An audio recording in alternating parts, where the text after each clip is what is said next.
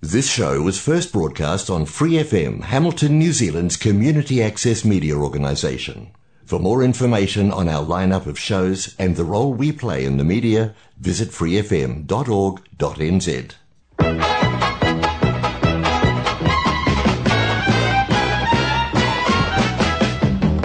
Barnum is the name, B.T. Barnum. And whether you think my humbug's a blessing or a curse, you're still gonna buy it. Why?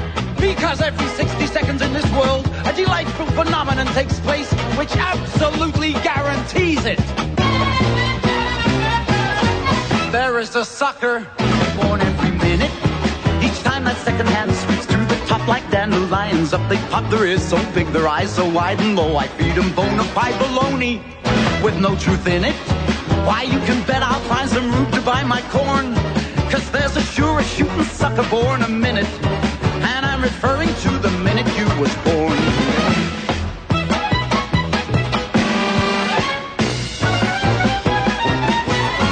Each blessed hour brings 60 of them. Each time that wooden cuckoo shows his face, another sucker takes his place, plunks his quarter on the line to buy my brand of genuine malarkey. God bless and love him, but don't feel sad or hopping mad or cause a scene, 'cause there's a sure a shooting sucker born a minute. But ma'am, you might have been the minute in between. If I allow that right here in my hands, the smallest living human man, the sight of that is surely worth a dime. If I present an educated pooch who's trained to dance the hoochie cooch, what better way to waste a bit of time?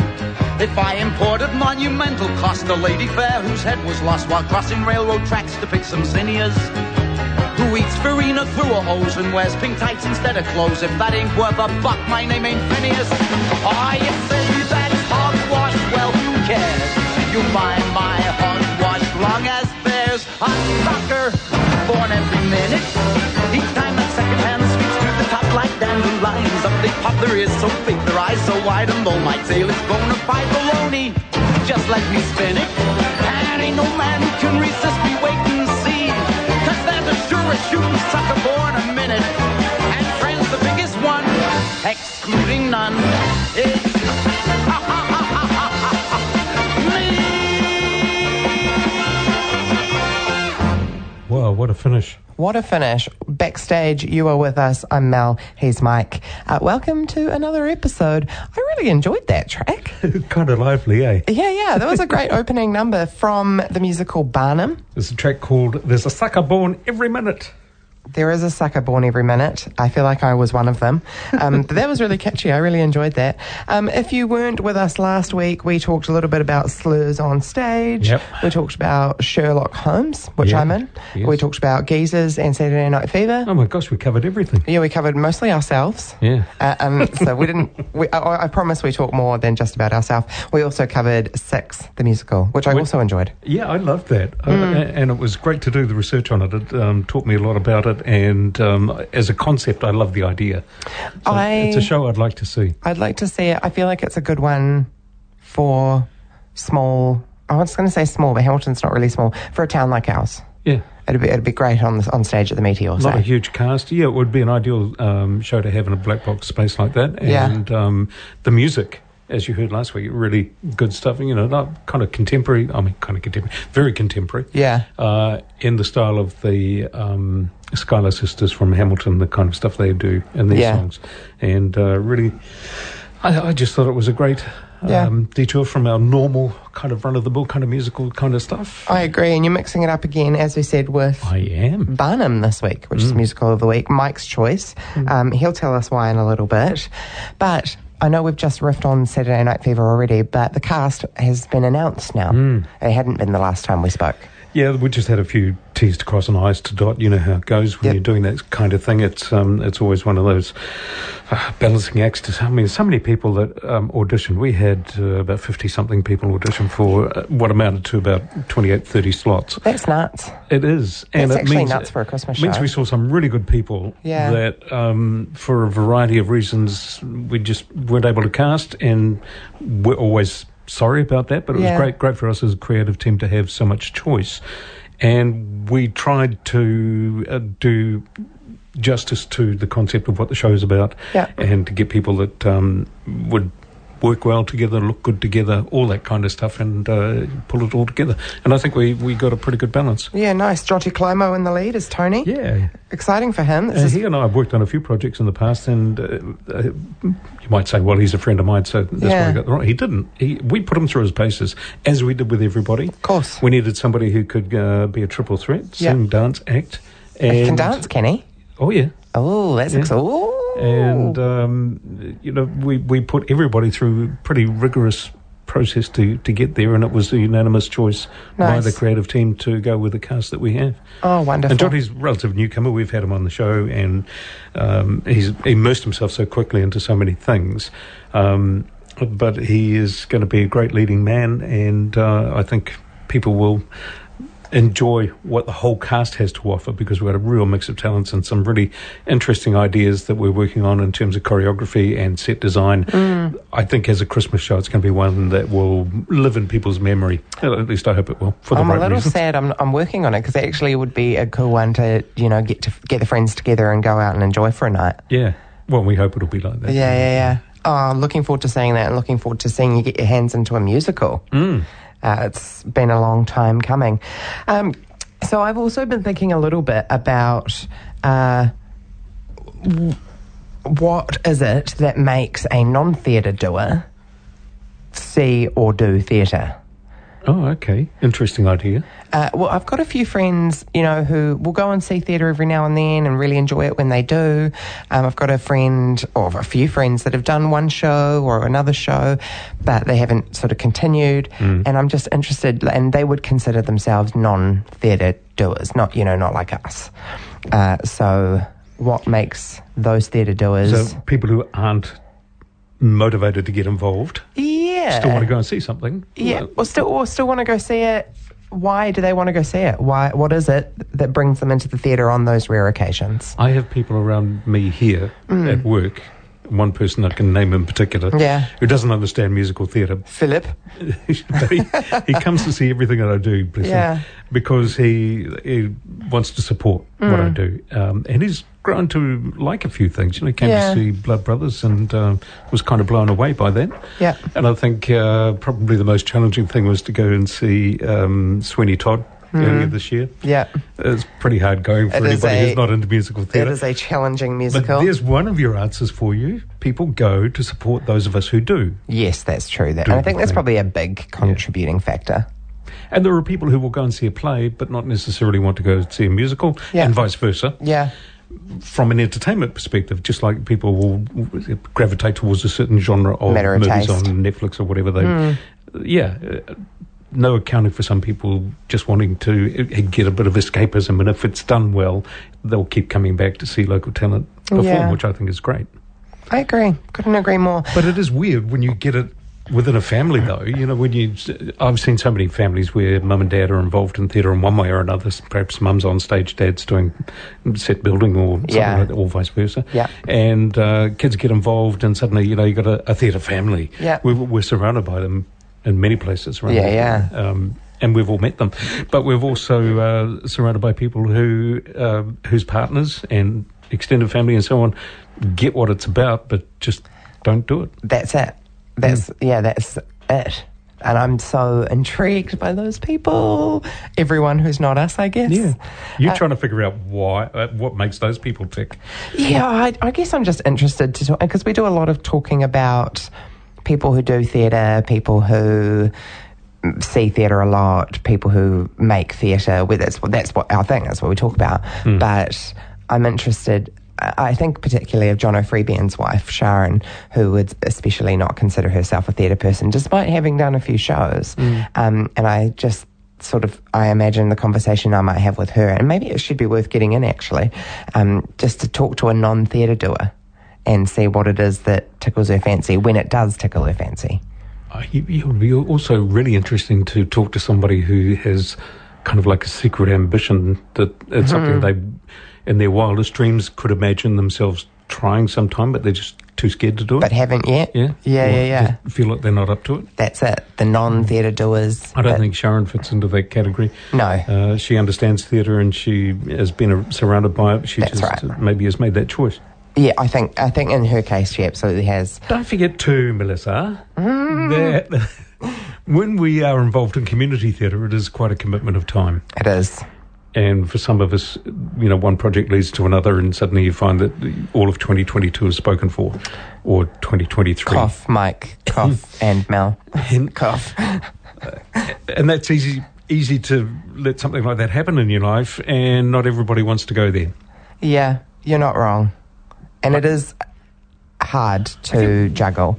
We need to impress upon people, though, that it really is kind of, you cut the cloth according to what you want to do. And I know people who just do one show every year or 2 years. Yeah, same.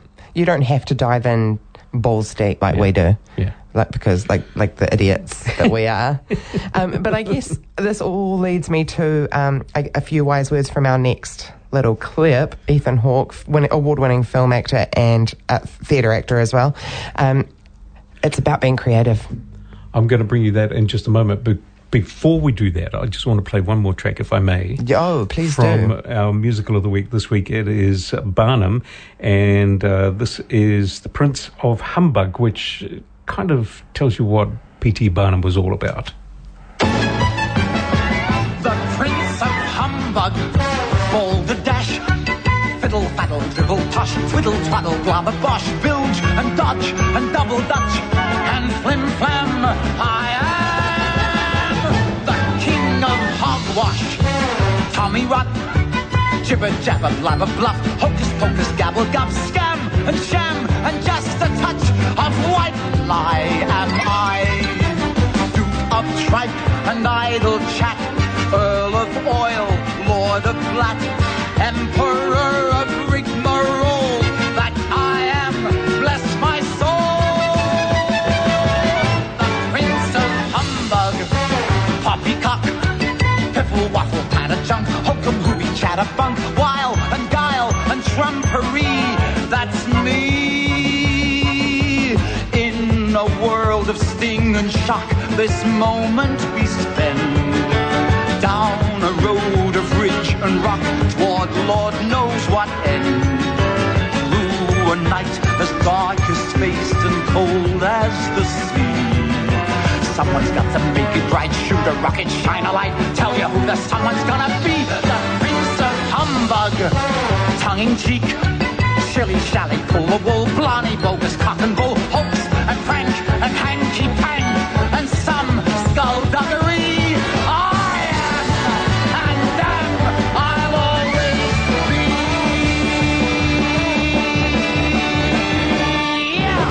Because you enjoyed the opening track so much, I wanted to just give you that as well, from Jim Dale, who played P.T. Barnum in the original Broadway production. That is the original Broadway cast.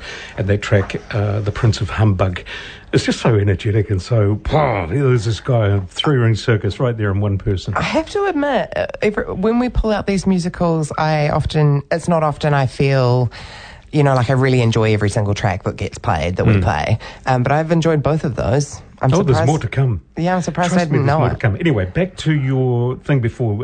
You mentioned Ethan Hawke. What's the context? I did. So, I was talking about non-theatre doers. I'm talking about, I guess, advice for people, and you sort of brought up people who haven't taken the plunge yet. Advice for creatives, advice for people that want to express themselves in a creative way. Some wise words from actor Ethan Hawke.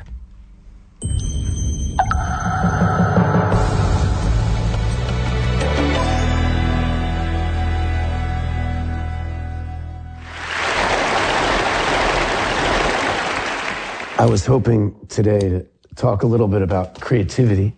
A lot of people really struggle to give themselves permission to be creative. And reasonably so. I mean, we're all a little suspect of our own talent. And I remember a story I came across in my early 20s that kind of meant a lot to me.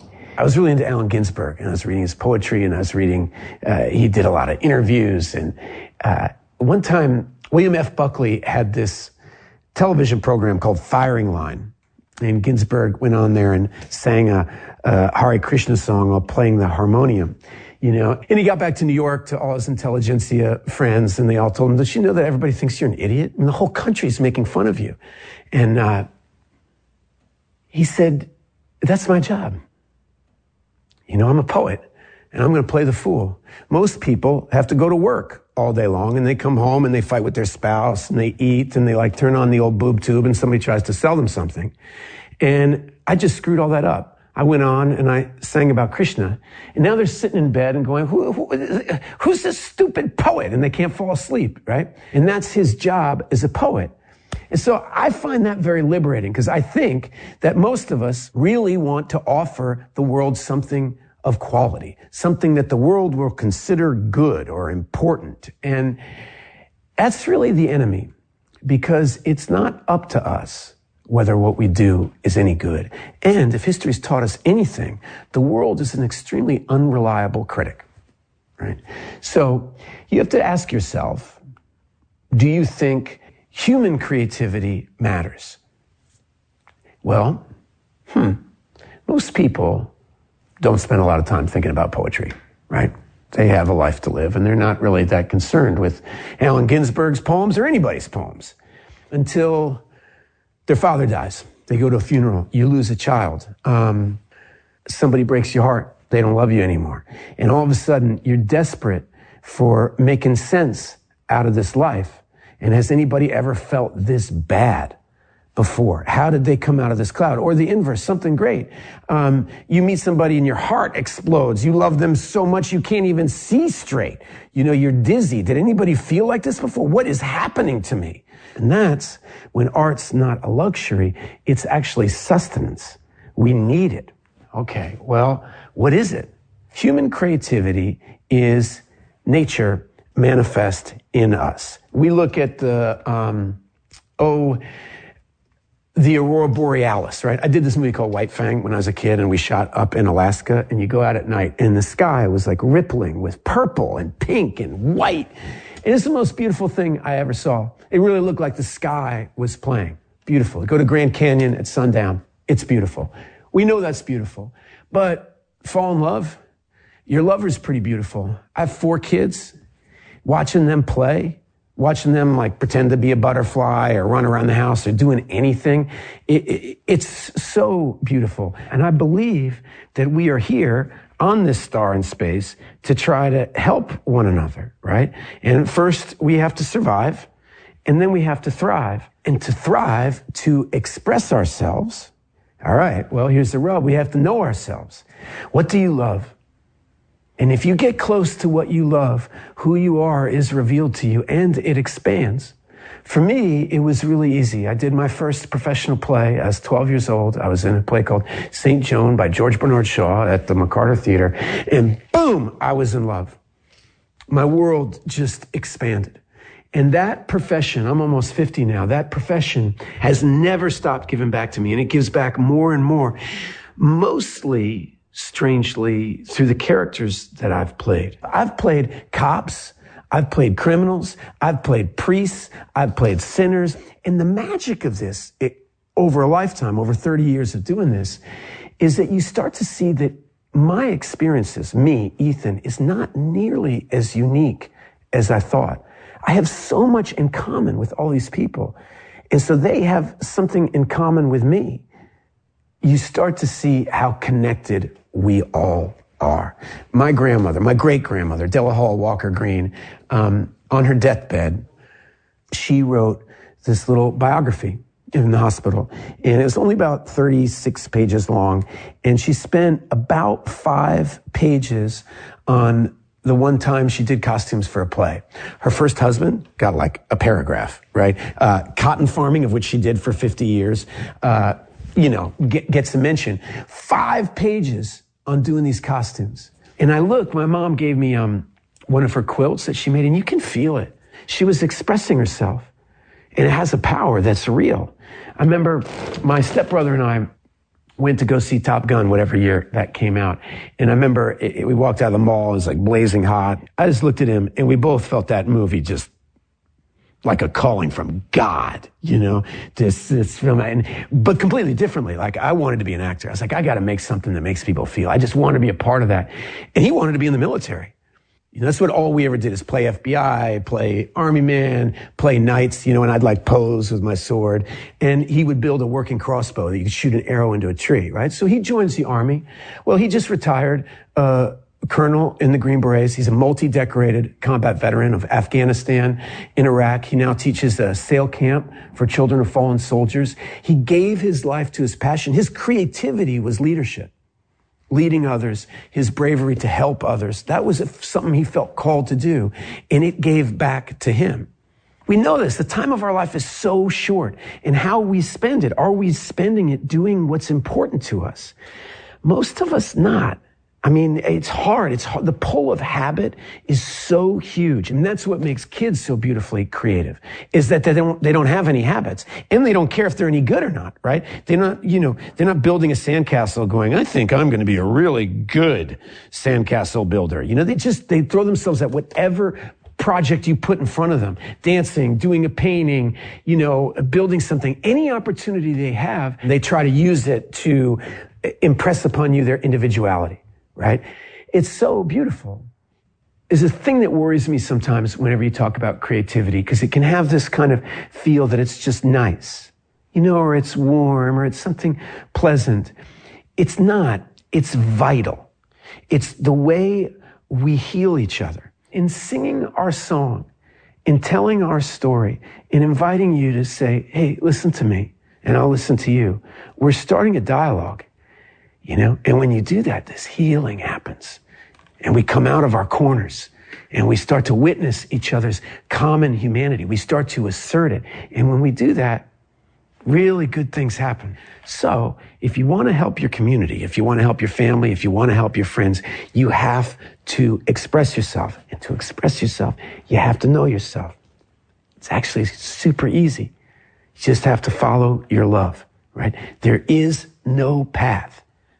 There's no path till you walk it. And you have to be willing to play the fool. So don't, read the book that you should read. Read the book you want to read. Right? Don't listen to the music that you used to like. Take some time to listen to some new music. Take some time to talk to somebody that you don't normally talk to. I guarantee if you do that, you will feel foolish. That's the point. Play the fool.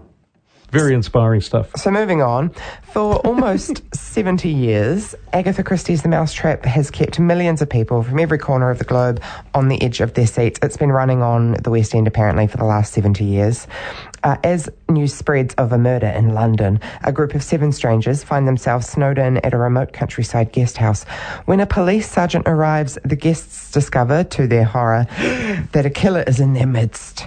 One by one, the suspicious characters reveal their sordid pasts. Which one is the murderer? Who will be their next victim? And can you solve this world-famous mystery for yourself? So you can book your tickets and fill your calendars. It's coming up twice around the place soonish, so we'll fill you in on that shortly. Here's our non-exhaustive list of what's coming up around the place. Soonish. At the Meteor, That Bloody Woman, directed by Courtney Mail and Carl Chewin for Bold Theatre, is starting on the 26th, I think it is, of August. I keep saying the 27th, but I think they actually open on the 26th. I must put those actual dates in there. And then there's not a whole lot of other theatre coming up there for a little while that I can see. At Rivoli Theatre, Sherlock Holmes and the Baker Street Irregulars, directed by Glenn Matthews. That is on now and runs for 4 more performances, closing on July the 16th. Hoping to see you tomorrow night, chicken. I think you're going to have a good laugh. Yeah. Geezers is directed by our Mike for Hamilton Playbox also. That's August 20th till September the 3rd. And Saturday Night Fever, as we've just talked about, also directed by Mike. That's on stage in November with tickets on sale right now. And they've already sold tickets. So yeah, closing in on the first 100 sales. At that rate, better get your tickets quick. Yeah.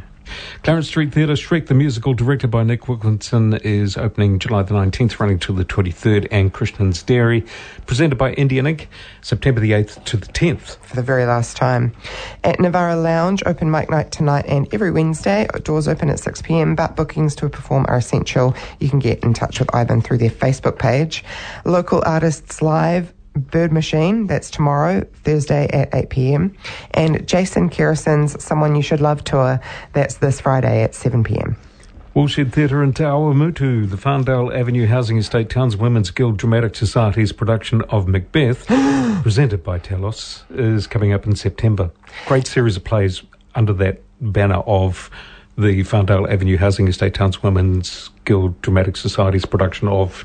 Whatever. Yeah, and they're all the same sort of idea of, plays going wonky. I love it. It's good stuff. It's really annoying, but it's also really good. Te Aroha Little Theatre have Death and Taxes by April Phillips. That opens on July 21st. Gaslight Theatre in Cambridge, getting closer now for The Things I Know to Be True by Andrew Bovell, and that's directed by Chrissy Hodkinson, opens July the 30th, running to August 13th. Matamata Dramatic Society hosting The Golden Ass, starring Michael Hurst. That is one night only on July 23rd. Putaruru Theatre Players have The Mousetrap, which we've just been talking about, vintage Agatha Christie, coming up in September. Rotorua Musical Theatre have Streaking Through the 70s. That's getting closer now too. Directed by Shona Clout, opening this weekend and running until July the 30th. Onofero Society of the Performing Arts is also hosting The Golden Ass with Michael Hurst. Their date is July the 30th. Tauranga at 16th Avenue Theatre. Puffs, directed by Laura Mansell, is on stage now and running until the 23rd of July, but I know they've just cancelled their tonight's performance and tomorrow night's performance due to illness in the cast. Also in Tauranga, the Detour Theatre also have The Mousetrap by Agatha Christie coming up, also in September. And Tauranga Musical Theatre are still in rehearsal for We Will Rock You, which is getting closer, hitting the stage in September. September's the month, isn't it? Theatre Whakatane School of Rock the Musical, directed by Sue Harris, is on right now. That closes July the 9th. Actually, think that's already gone. I think they've just closed this last weekend. Well, they cancelled their last few performances because they had COVID in their cast. Scratch that then. Sorry, as you were. Smoke if you've got them. Auckland Theatre Company have Long Day's Journey into Night by Eugene O'Neill coming up, directed by Shane Bosher. That's on now at Q Theatre and runs until July the 30th. And then Dawn Raids is coming up by Oscar Kitely. That runs August 16th to September the 3rd. Auckland Live have The Wedding Singer, the musical, presented by David Venn Enterprises at the Bruce Mason Centre until the 17th.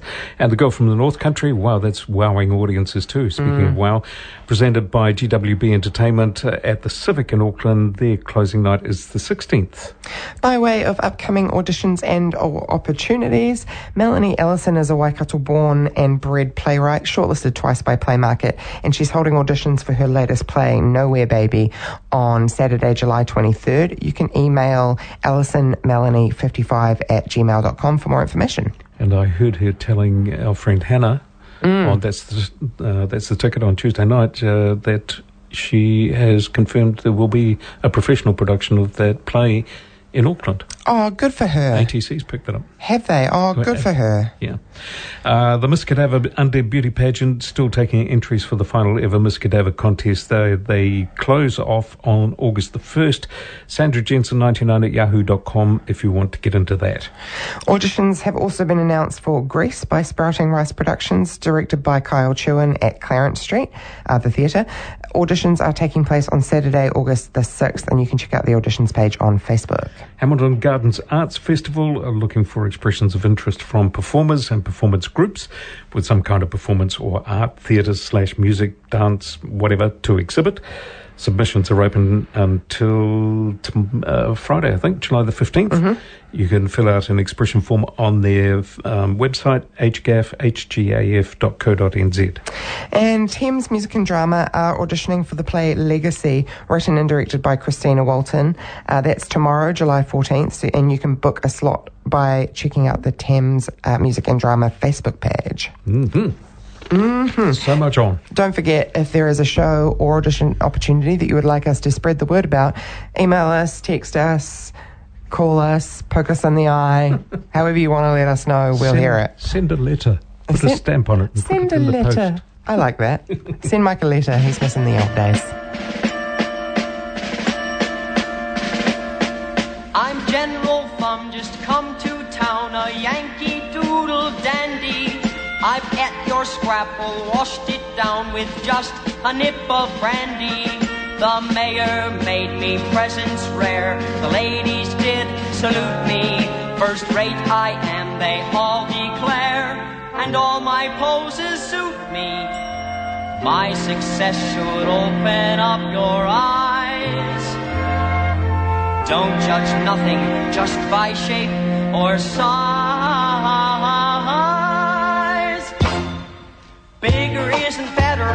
Taller isn't braver, stronger isn't always wise. Smaller isn't necessarily the lesser. Guts can come in any size.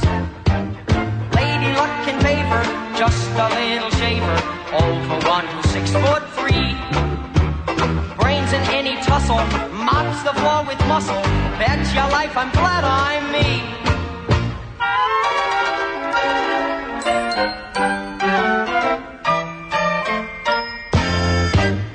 Bigger isn't keener, larger isn't bolder, higher might be low inside. When you need to lean upon a friendly shoulder, narrow's just as good as wide. See the mighty lion sitting there and crying, bitten by a tiny flea.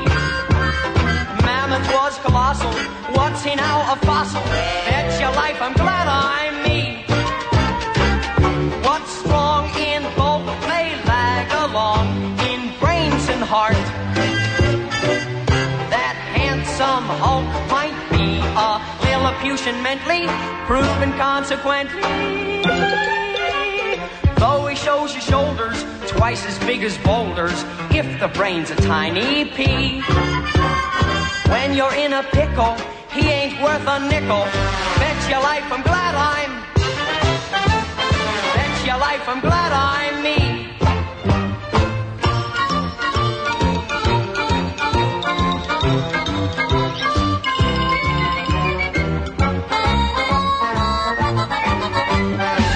Ladies and gentlemen, together for the first time, Mr. P.T. Barnum's two star attractions, General Tom Thumb and Jumbo.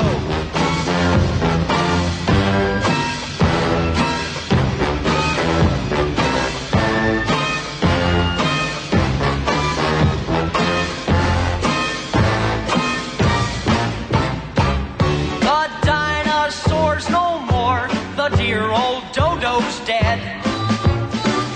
But right there on that floor, some ant will still be treading after Armageddon. Measuring a hero, weight is less than zero, height ain't worth a hoot in hell. Show me any hunka, man can match the spunka, Tiny Tim or Little Nell. Giants look so awesome, folks are scared to cross them, nonetheless I guarantee. Smallish Yankee Doodle, if he's in a moodle, beat the whole caboodle, using just his noodle. Bet your life I'm glad I'm me.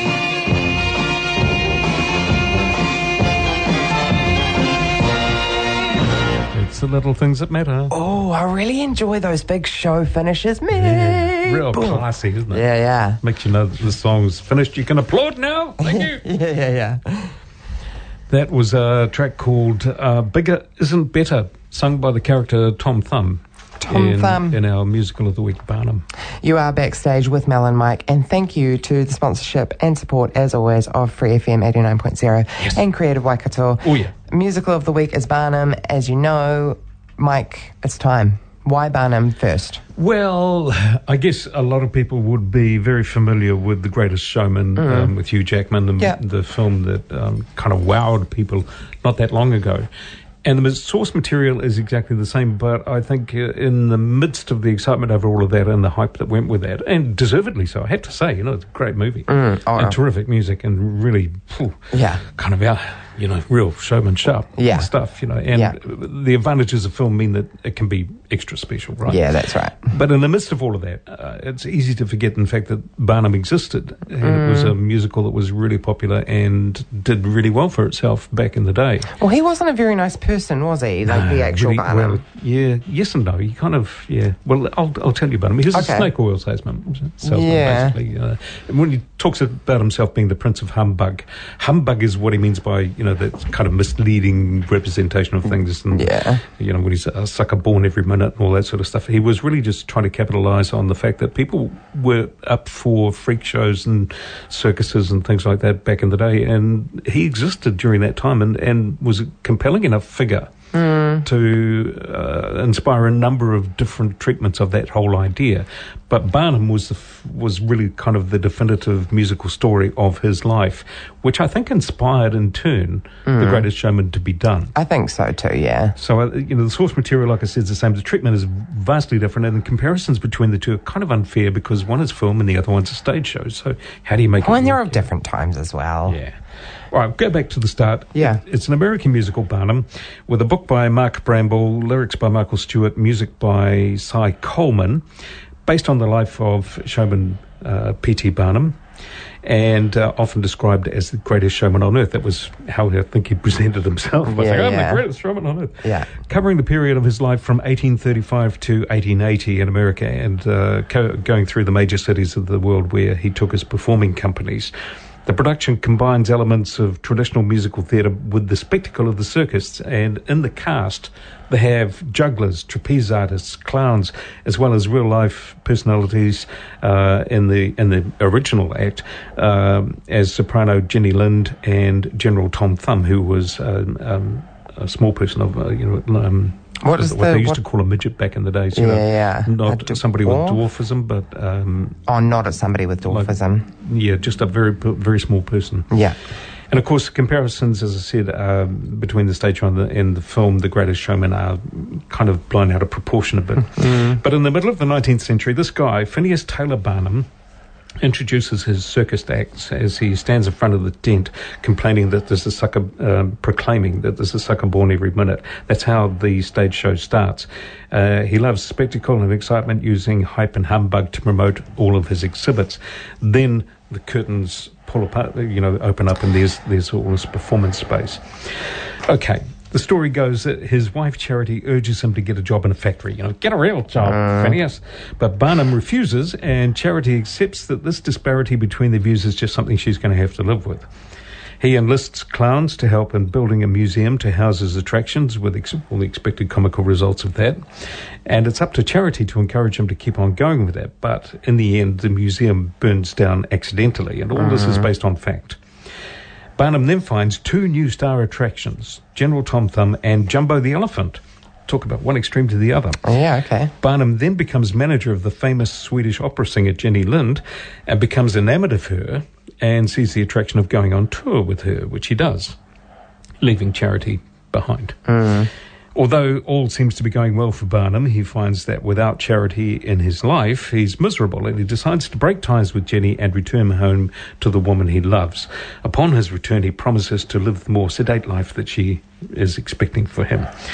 After a failed stint running a clockworks factory and a failed attempt to build his own city, he turns to politics, and when his campaign looks doomed to fail due to lack of interest, Charity realises how important his particular talents and his passions are in his life, and allows him, and in fact encourages him, to inject colour and life into his campaign, to great effect. Yeah. He ends up elected Mayor of Bridgeport. Yes. And the two of them then realise the value in each other's approach to life and how complementary they are to one another. Barnum is prepared to run for senator after that, all inspired with the idea of being a politician. But his beloved Charity dies suddenly, leaving Barnum bereft and alone, and missing that other half of what made his life complete. When Barnum finds himself cheated of the senatorial nomination by his political party, he laments his position, realises that his talent for humbug will never leave him, and wishes to make it right, shoot a rocket, shine a light. Yeah.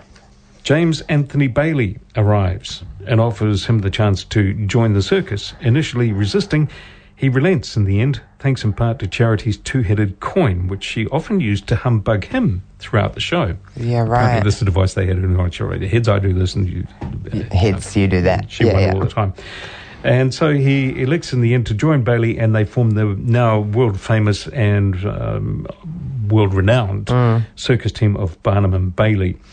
And that kind of is the arc of the show. It's not just about the stuff that he used to present, but more about the man behind that and what drove him to the decisions he made, how he used his particular talents. It's a little bit more autobiographical than, say, The Greatest Showman, which is just a spectacle, ultimately. Yeah. It's got a nice finish in what's been termed a princely final attraction, Barnum appears before the audience at the end of the show and reflects on his past, and it goes like this.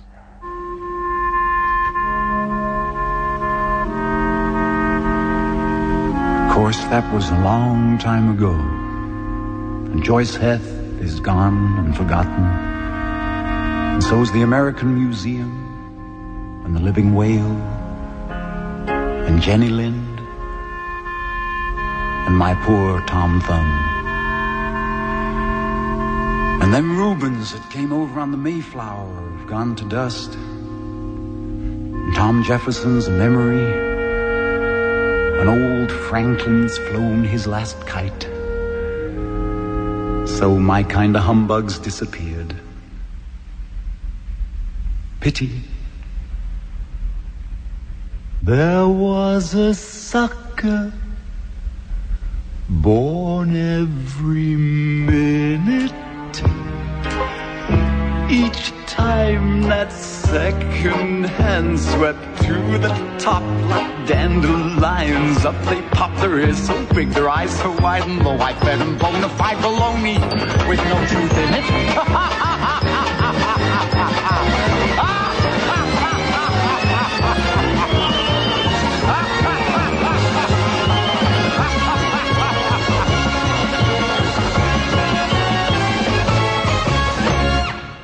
Curtain. I really enjoyed that. I've got a giant smile on my face because the laughter was really infectious. Yeah. I'll tell you about the productions in a moment, but that was... I just love like I said, from the first couple of tracks he played, the guy who played P.T. Barnum in the original Broadway production really nailed it. There's a real energy in his performance, eh? And even just his voice performance. I think if you're going to cast somebody in that role, it really has to be somebody who has that stage presence and that feeling that you want to watch them. Yeah. You can't take your eyes off them when they're on stage. And they don't have to do a lot to make that happen. They just have to have that magnetism. They just have to have it. See, now Hugh Jackman had that. On celluloid on the film. Agree, I agree. And he's a guy that, as a song and dance man, he is a terrific actor, a great song and dance man. He does it all, and you just keep wanting to watch him. It's so true. He's so good at it. So we must talk about that at some point, actually. What makes somebody watchable? What makes somebody have great stage presence? Maybe we'll talk about that next week. People can do almost nothing, but still hold your attention. Yeah. Let's talk about struggle with that. Magnetism. Yeah. Okay, anyway. We'll look at that. On to the productions. The original Broadway production opened at the St. James Theatre on Broadway, April 30th, 1980. It closed a couple of years later, May 1982, so almost exactly 2 years. 854 performances, 26 previews. It starred Jim Dale as P.T. Barnum and Glenn Close as his wife, Charity Barnum. Rest of the cast I won't worry about for now. During Jim Dale's vacation in May 1981, the part of Barnum was played by Tony Orlando. Now, you're too young for this, but have you ever heard of Tony Orlando and Dawn? Knock 3 times on... yes, I have.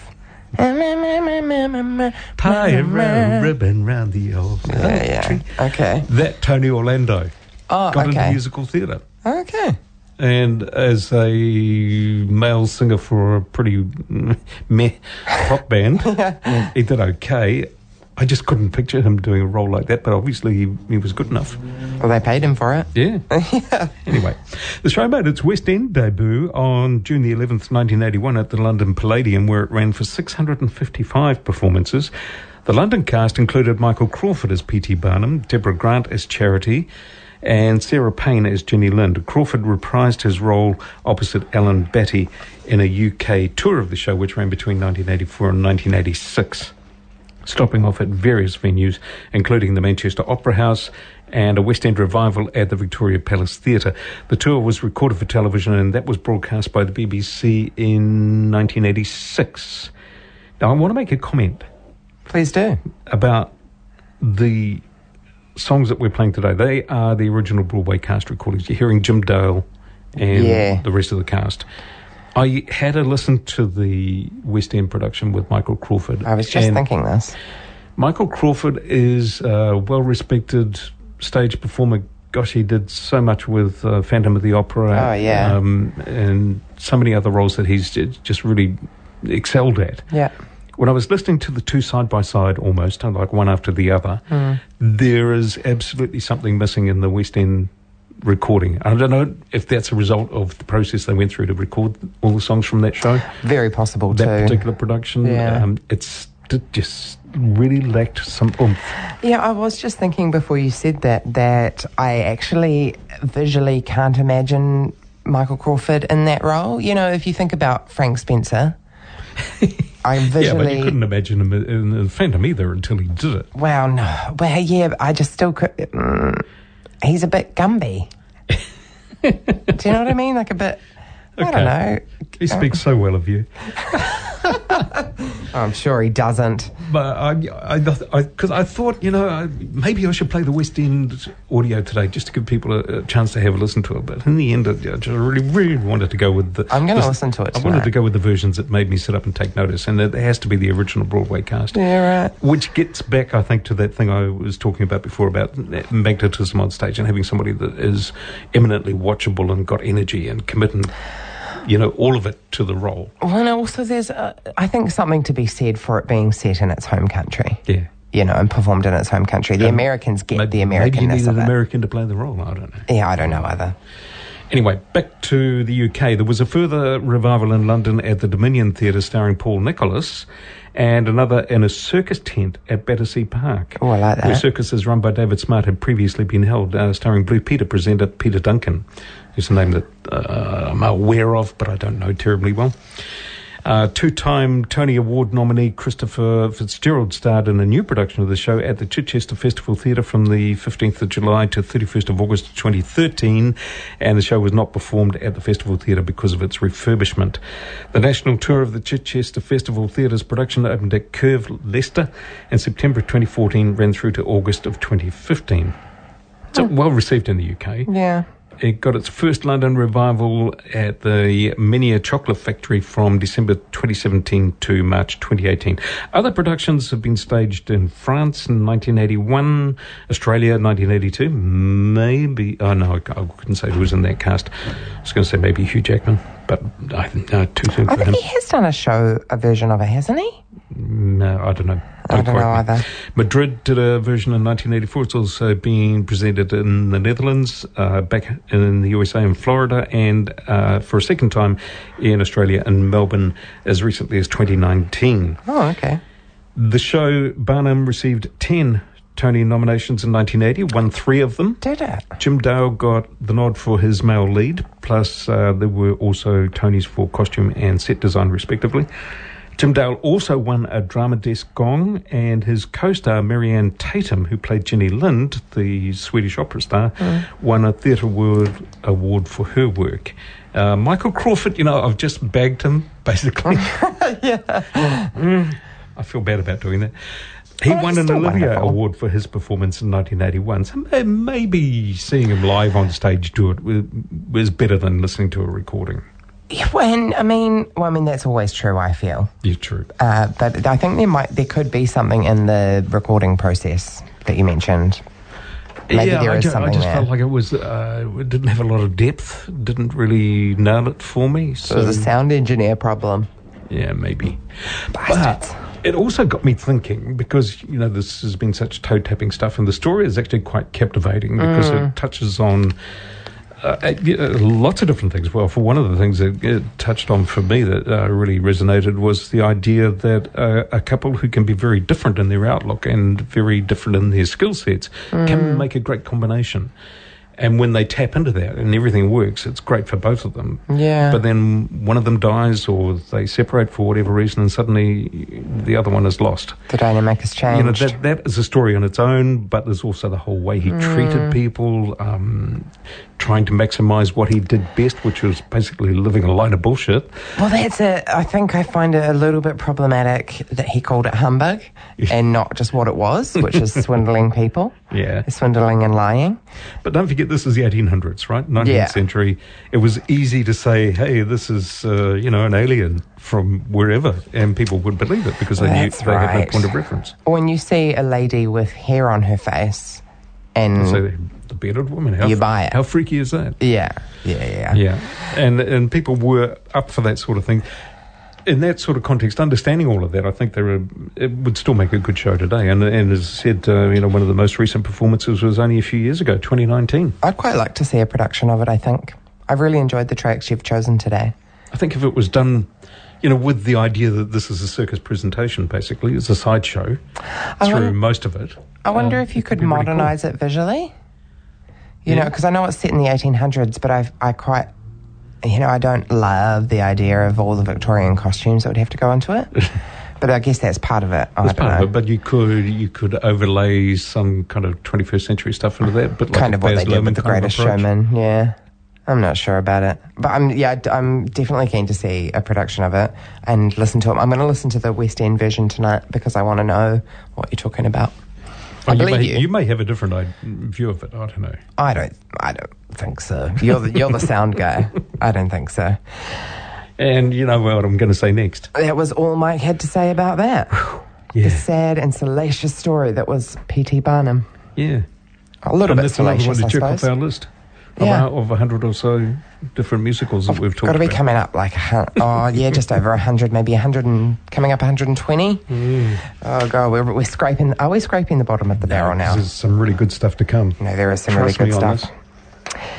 Anyway, thank you, Free FM, as always. Yes, for hosting us. Thanks to Creative Waikato again for sponsoring us. We do appreciate it. If you're interested and if you're keen, you can catch up on Backstage via accessmedia.nz. You can go to iHeartRadio. Let me list other ways. Spotify, how do I love thee? Let me count the ways. Spotify, Google Podcasts, Apple Podcasts. In fact, wherever you get your podcasts from, you're likely to find Backstage with Mel and Mike. And check out Facebook and Instagram.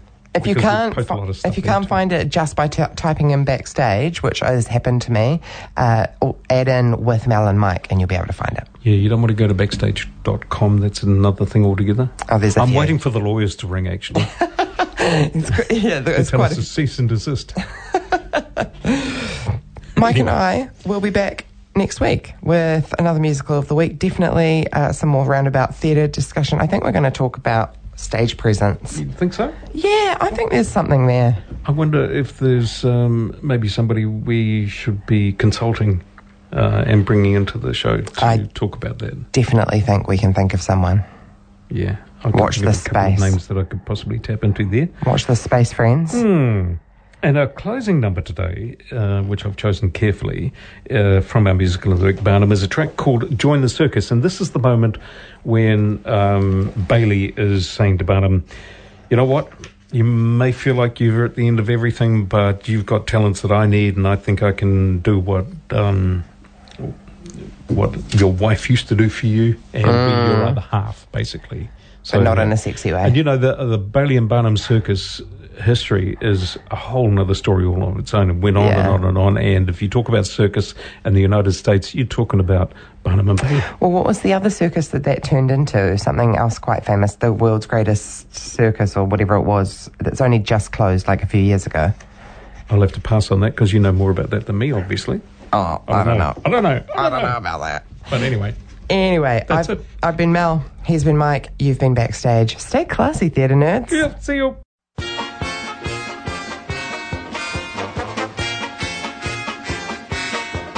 When the pill the doctor gave you turned your cold to the grip. When a stitch to save 9 others comes apart with a rip. When the rats invade your attic and start leaving your ship.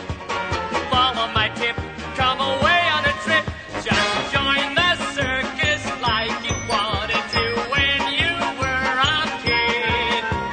Climb aboard before it moves on, and you'll thank your lucky stars you did.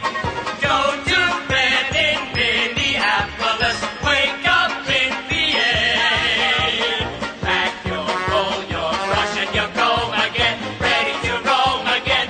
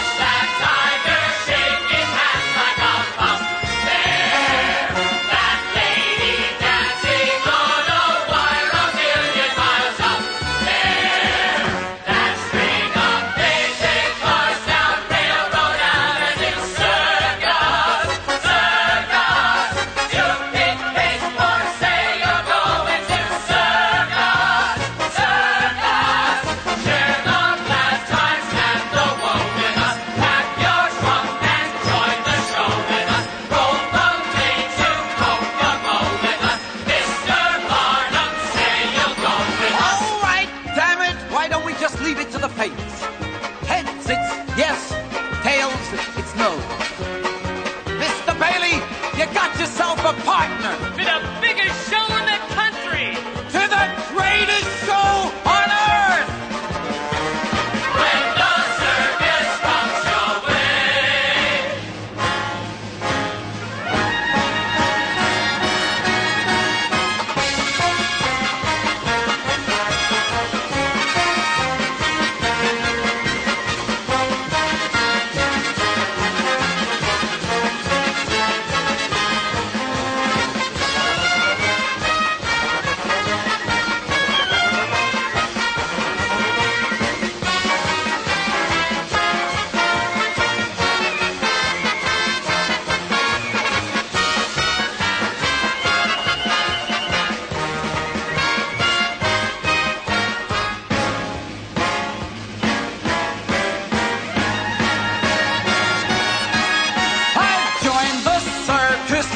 I wanted to when I was a kid. Climbed aboard before it moved on, and you bet your life I'm glad I did. Went to bed in Minneapolis, woke up in PA. Pack my roll, my brush and my comb again, ready to roam again, show me the way. Bless my soul, I'll never go home again. From the day I joined the circus, you got to say you'll join the circus. Stay right this way and join the circus. Just take a matter in your hand. Join the circus like you wanted to, like you always wanted to run away.